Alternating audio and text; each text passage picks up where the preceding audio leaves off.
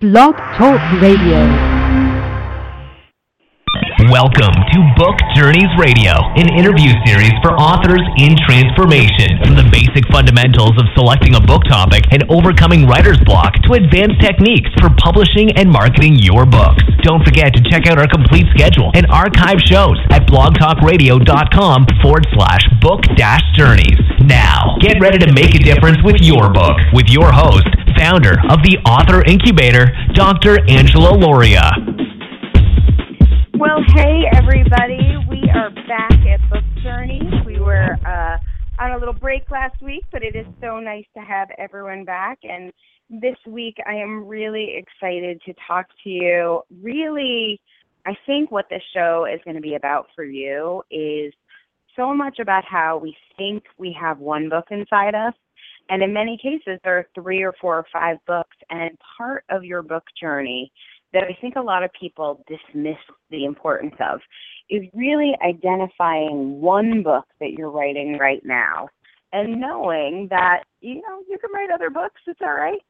What I always say is books are kind of like tattoos. People who have tattoos tend not to have one, and people who have books tend not to have one. But what happens, especially when we've had a big event in our lives, or even if you're just a creative person in general, is that you have so many ideas, and a lot of times you think it's one book, and it's really like clouded in your head, and you're trying to write, and you write a piece of it, and you write another piece of it, and it's just not coming together. And often that's because you haven't figured out before you start writing what your book actually is. So the author I have the privilege of introducing you today really went through this journey, and I feel really grateful to say some of this journey was with me, but really went through this journey of figuring out what this book wanted to be. And I know it surprised me, and I think it surprised her. So I'm really happy to welcome Jenn McRobbie. She is the author of Why Is She Acting So Weird? A Guide to Cultivating Closeness When a Friend is in Crisis. So hey, Jenn, welcome to the show. Hi, Angela. Thank you so much for having me. So let's just start off by talking about Why Is She Acting So Weird? What is this book about, and who is it for? Okay, so Why Is She Acting So Weird is for the person who has ever tried to help a friend or is thinking about helping a friend and doesn't know what to do. And it's written specifically for people in crisis, but I've gotten a lot of really great feedback about the book that it's good for all friendships. And when one friend faces sort of a major life crisis, we're talking cancer, divorce, job loss, death of a child, often our friends have no idea what to do. And so I put it into a nice little compact book for everyone.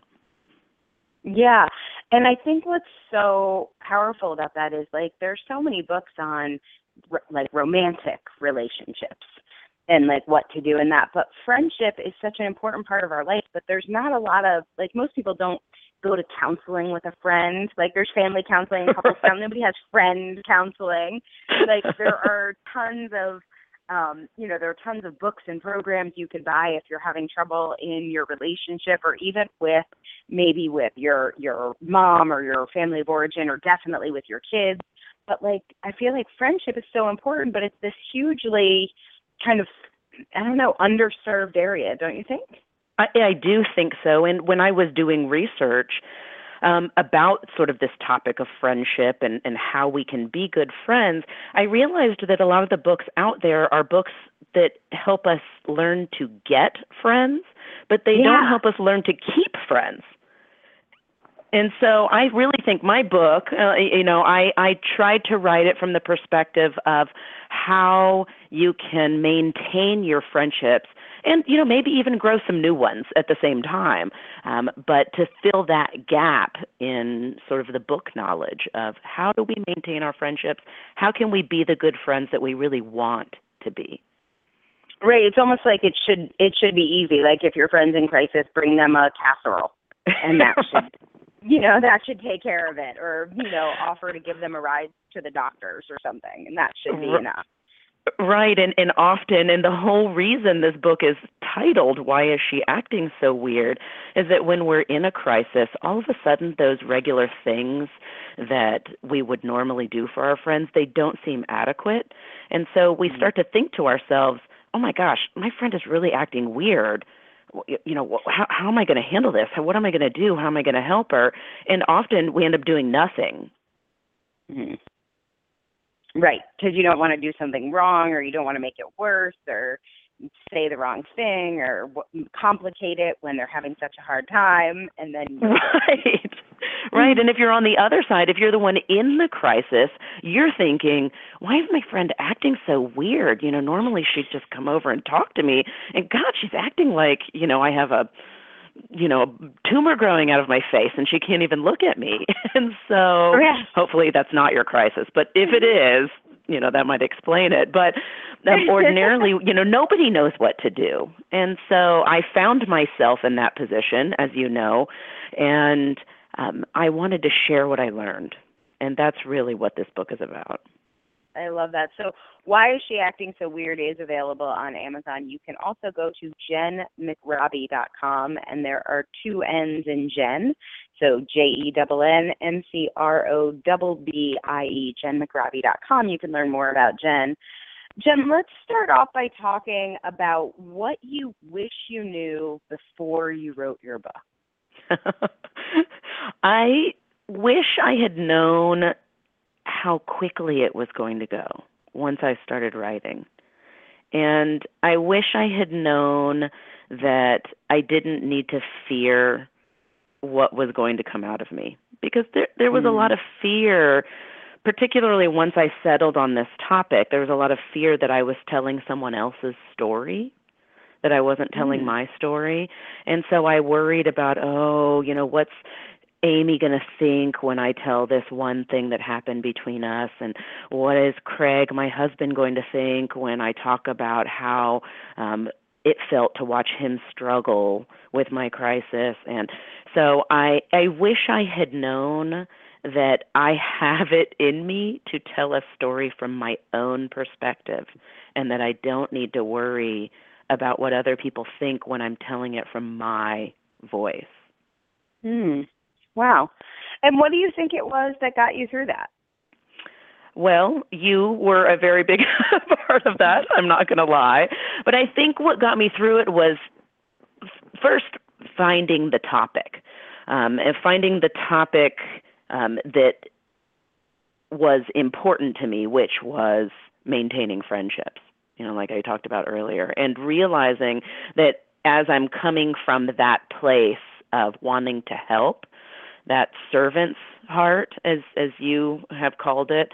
But by coming from that place, people will understand, even if they're upset, people will understand where I'm coming from and why my message is important. And so I sort of had to just tamp down some of that fear and realize that my intent is to help, and just rely on that intent to carry me through getting it all out on paper. Yeah.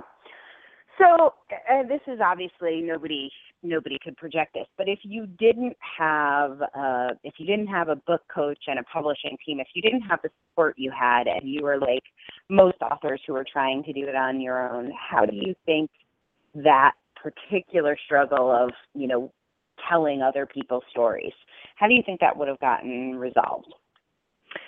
I think I probably would have. It definitely would have been resolved, because this was a really important topic to me. And I had to realize that you can't share information with people without telling a story.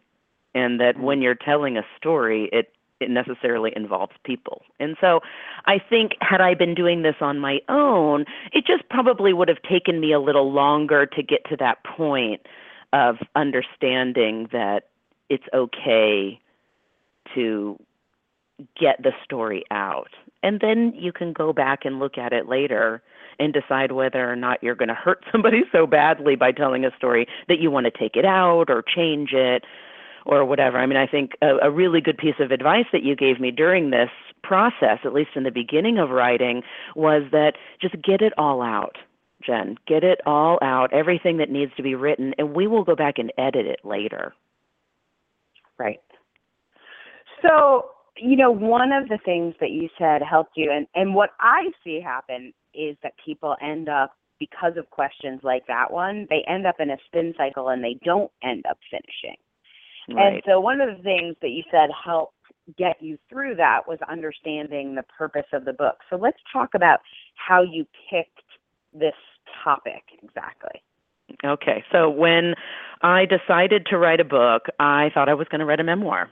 So the basis of my crisis, for the people listening, it was I was diagnosed with breast cancer at 38, and my life was immediately thrown into crisis management, as you would imagine. And as I was thinking about the message that I wanted to share with everyone from the messages that I had learned from that experience, I thought it was going to be in memoir format. So to prepare, I basically started writing a timeline of my life that was filled with stories. And it was just, single sentences of little stories that I have to tell about things that happened to me. And I didn't really concentrate on whether they were worthy or not. I just sort of wrote a long list as close to chronological order as I could. And the only reason I did it in chronological order is because I like that, because it doesn't offend my sense of order, that way. So I just did it that way. Did it start in chronological order, or did it start with you have the stories and then you put them into chronological order? It actually started in chronological order. That's how you thought through it. Okay. Yes, cool. I kind of I was thinking through my life and sort of what had brought me to that exact moment where I was sitting in front of my computer typing out this chronological list of stories. And so I had that list, and then when I stepped back and looked at that list, I actually found out that a lot of the stories that I wanted to tell were not about me. They were about my friendships. So they were about me. They were about how I interacted with other people. And then that's when the topic sort of began to take form in my head. I realized that, friendships were such a crucial relationship in my entire life, not just during crisis, that was something that was really important to me and that I really wanted to share with people. Mm. Yeah. So, okay, so you focused on the friendship piece of it, and then did you envision it as completed? Did you know where you were going with it? You knew you were going to talk about the aspects of friendship during a crisis, but what did you know, and what did you have to sort of go with the flow, go with the river of your book journey on? So what I knew I was going to do is tell people about how crappy people were during my crisis. That was the first thing that came to my mind was I'm going to tell everybody all of the stories that leave people's mouths agape. What I didn't know was that in order to tell those stories, I actually needed to be much more gentle with the topic, and I ended up doing a lot more soul searching about my role in those stories than I had imagined that I would. So, it's almost like I was looking at the topic from the outside in, like, oh, well, I'm going to tell people how to be a good friend. But then as I'm writing it, I'm like, oh, man, there were a lot of times where I wasn't a good friend. And then I would realize that I needed to tell that story because that's where my reader was sitting. Right. Feeling like they're not a good friend. So that definitely came with the flow. I had no idea that was going to come out in the book. It was very rough and scary, but I am so glad with how it turned out. So you said that you said that one of the things you wish you knew before you wrote your book was how fast it could go. And I know that you kind of probably expected your book to take even longer to write, but once you got it, it was right there for you. So let's talk about other books that you may have tried to write and what you think the difference is. Because I know most people have multiple manuscripts, multiple books, even if it's only in their head, Right. that they thought, like, oh, I'm going to write this book or I'm going to write that book, and then they don't do it. So what's the difference between a book you finish and a book you think about? Well, I have, for frame of reference, 3 partial manuscripts sitting on my computer right now, labeled 2007, 2008, and 2011. So I've tried this for many, many years before I was successful at it. And what's interesting is all of those partial manuscripts are like fiction/sci-fi novels. And when I think about the difference between those manuscripts and my book, the difference is not just the genre. The difference is where my heart is. So my other manuscripts, were being written from, oh, well, this would be interesting, and I think other people might like to read it. But when I wrote, Why Is She Acting So Weird, that's my heart on paper. That's what a message I really feel strongly about sharing. But what I hear by like your heart, because when we're making I always talk about pottery. I don't know why. I've never done any pottery. But if you're making like a bowl in pottery class, that's your heart in some ways. Like it's something like you're doing. If you're building bunk beds in your kid's room, like that's your heart. That's something you're doing. But I think the difference, and, tell me where I'm wrong here, but I think the difference is not just about your heart, but about your reader's heart and about that servant leadership, about serving your reader. And not that entertainment isn't a form of service, but when Agreed. You're right? Do you know what I'm saying? No, I know exactly what you're saying, and I think you're right. And I think that's what I'm trying to say is that when you are, because, like you said, people that write fiction and science fiction, I mean, my entire bookshelf is filled with fiction and science fiction, and many of those books have helped me so much over the years that I don't want to say that like self-help is the only thing where you can get value out of, because I have major value out of other genres. But for me personally, when I was writing this book, I needed to write the book that I needed the catharsis. Mm-hmm. And interesting. Yeah, and so for me, where all of my emotion, sort of my personalness was tied up, it was tied up in my friends and my friendships and how they had changed since my crisis. And so putting that on paper was my way of bringing that catharsis sort of to the forefront for me. And I think that same process can happen regardless of your topic and your genre. It is what message you have inside of you to tell people, and whether you choose to tell that, in a children's book or in a sci-fi novel or in a self-help book, it doesn't really matter what the genre is. Totally. I think that's so true. So were there places in the writing part of your journey where you got stuck, didn't know what you wanted to write, maybe had writer's block, or things that a lot of times writer's block shows up as, medical things or kid things, or your mother-in-law needs you to do something. So a lot of times busy shows up that taking us away from our books, but that busy is really a kind of a form of writer's block or holding back from what's possible. Did that happen to you during your process? Oh, yeah. Almost every time I sat down in the beginning, I would sit down at the computer I was writing my job. I would have it blocked time on my calendar, and I would sit down to write, and I'd start thinking about all of the other things that I needed to get done. I needed to get done laundry. I needed to organize my kids' rooms. I needed to, vacuum the living room. I needed to, you name it, I would come up with sort of ridiculous things that I needed to do instead of write. And so what did you do? So sometimes I would just white knuckle it through, and I would try to just get some writing on paper. And once I started writing, it would begin to flow sometimes when I did that. But what ended up being most successful for me was when my mind would wander, I would just stop writing and go do whatever my mind had wandered to. And I was speaking the other day to some people about how procrastination can actually be a message. And I told them this story about my book and how when I was thinking about procrastinating, guess how many words I was writing? Like Zippo.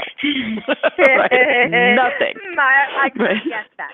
So you know. Exactly. But so when I was actually procrastinating, i.e., doing the thing I had been thinking about, like let's say I'm folding laundry, the interesting thing is my mind would naturally go to the book.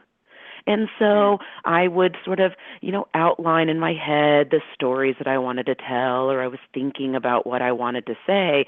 And then once I was done folding the laundry, I was like, wow, I am ready to write. And I would sit down and it would be blazing fast. And so I would get, a chapter done in a third of the time that it would have taken me to white knuckle it through. So giving into that procrastination and many times was the best thing I could have done. Okay, so how did you figure that out? You told me to. But because really, for most people, that is the most terrifying thing. It feels like if you're on a diet and you give in to that cookie or that brownie that's on the plate in the office kitchen or something, like it feels like, well, that's the end of the day. Like, that's a slippery slope. Now I'm never going to get back to my book. It's just it's a terrifying idea. So sitting there and beating yourself up in front of your computer and not writing actually, in some ways, feels safer.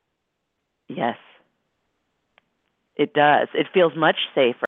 And, it allows you those excuses to hide behind. Well, I didn't get my book done because, I had so much to do. I really needed to, pluck my cat's tail hair, and, right. I needed to go pick up those rocks that have been in my yard for 10 days, and so it gives you excuses. But when you give into those excuses and sort of, and the advice you gave me, and this ended up working for me, was, set a timer for like 15 minutes and let yourself give into the procrastination for 15 minutes. And then at the end of that, sort of evaluate how you're feeling. And like I said, after that 15 minutes, I'd have all of these ideas come up and I'd be ready to write. But there were certainly times where at the end of that 15 minutes, I was like, I don't think I have it in me today to tell the stories. But then I wasn't like beating myself up about it because I'd actually gotten something done at least. It might not be for the book, but I got something done that was on my list, like fold the laundry or, do whatever. So I didn't feel like a failure that way. Right. Yeah, and what I say is that giving into that procrastination, there are two ways to do it. There's a way to do it where you feel like you're quitting and you're failing your book. And there's a way to do it where it's like, this is working on my book. Like, working on my book right now is spending 15 minutes doing the thing that's distracting me from my book. That's the most generous thing I can do for my book. Yes. And when you have that slightly different mindset, it's not even a dramatic, you still get to procrastinate. Like, it's not even dramatic. But just changing it to, this is the most kind thing I could do for my book right now is so powerful. It feels like eating that cookie and then saying, now I'm going to go work out. And not beating yourself up for it, but like seeing it as a reward. Totally. All right, well, let's talk about, this interview's going so fast, I wish we had a whole hour, but what for you, your book came out, when did your book come out? About 4 months ago? March 2015. Yay. So what are some of the best things to have happened to you since your book was released? Oh my gosh. So I've gotten so many notes from people that have basically left me in like a puddle of tears because they've told me stories about how I have helped them be a better friend, and how my book has helped them help someone. And so whenever someone tells me that my book changed the way they acted or helped them reach out to someone who is suffering, I'm pretty much on cloud nine forever and ever. And so that's probably the single best thing that comes out of writing a book, is hearing people say that they like it, right? And the other really great thing that's come out of that is I've been able to now use the book as a way to start spreading these messages that I have about friendship, about how to take care of ourselves, more on a speaker circuit. And that's something that I'm very passionate about. And so the book has helped me in both ways. They're both personally and in the business world. I love that. And is there anything that has surprised you about the process, things you thought would be different? You've wanted to write a book for a long time. So is there anything different about being an author that maybe you didn't expect? There's a lot of pride in it. And it sounds weird to say that because, you assume that when you write a book that you're going to be sort of prideful about it. But, I had no idea just how good it was going to make me feel to have a piece of me, a book with my name on it and my face on the back, to have that out there in the world. That is just, it's very hard to put into words how great that is.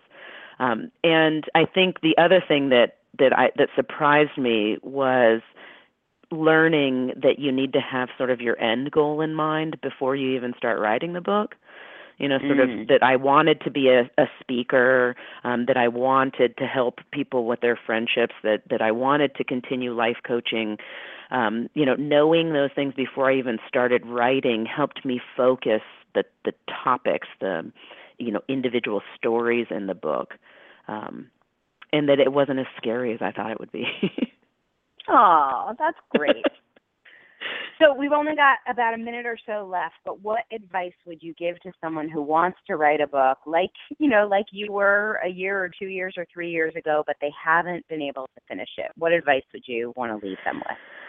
So the first thing that I would say is, if you've even thought about writing a book, or if the heavens have aligned and you've started writing, then you are a writer. You need to stop telling yourself that you're not. Stop beating yourself up. You are a writer. And just because you haven't finished that book, it doesn't mean that you're not a writer, but it might mean that the book isn't focused, or it doesn't mean enough to you, that your heart's not in it. And that if you can find out what's in your heart, you will get that book out, and it might not be what you suspect it is. So figure out how to make your current manuscript mean something to you, or write a different book. But either way, you can do that. Yeah, I think people don't like to hear that. They're like, no, but it is important to me. And the thing is, if it really was, it would be done, right? That's right. That's right. And that's why I haven't written a memoir, because at the end of the day, my story, my individual story, is not that important to me. What's important to me is, sharing my relationships with everyone. And that's why this book got finished. Great. Well, you can read this book. I know almost everybody has a friend who has faced a crisis, or maybe you have faced a crisis and thought your friends acted like big jerks, or didn't do enough, or tried to do too much and just drove you crazy, or wanted an update every 15 minutes, which made you relive all of everything you were going through. So whether you've been on either side of a crisis, as in crisis or someone going through it yourself, I know you will love Jenn McRobbie's Why Is She Acting So Weird? A Guide to Cultivating Closeness When a Friend is in Crisis. You can find it on Amazon.com, and you can learn more about Jenn. Bring her perhaps to speak to your group about friendships and books and the journey of going through a crisis. JennMcRobbie.com. It's JENN McRobbie. Jenn, thanks so much for being our guest today. It's been great having you. Thank you so much, Angela. It's been a pleasure. So we will be back next week here on Book Journeys, changing the world one book at a time. This has been another episode of Book Journeys Radio, where we're changing the world one book at a time. To find out more about how you can get your book written, published, and promoted, visit www.theauthorincubator.com.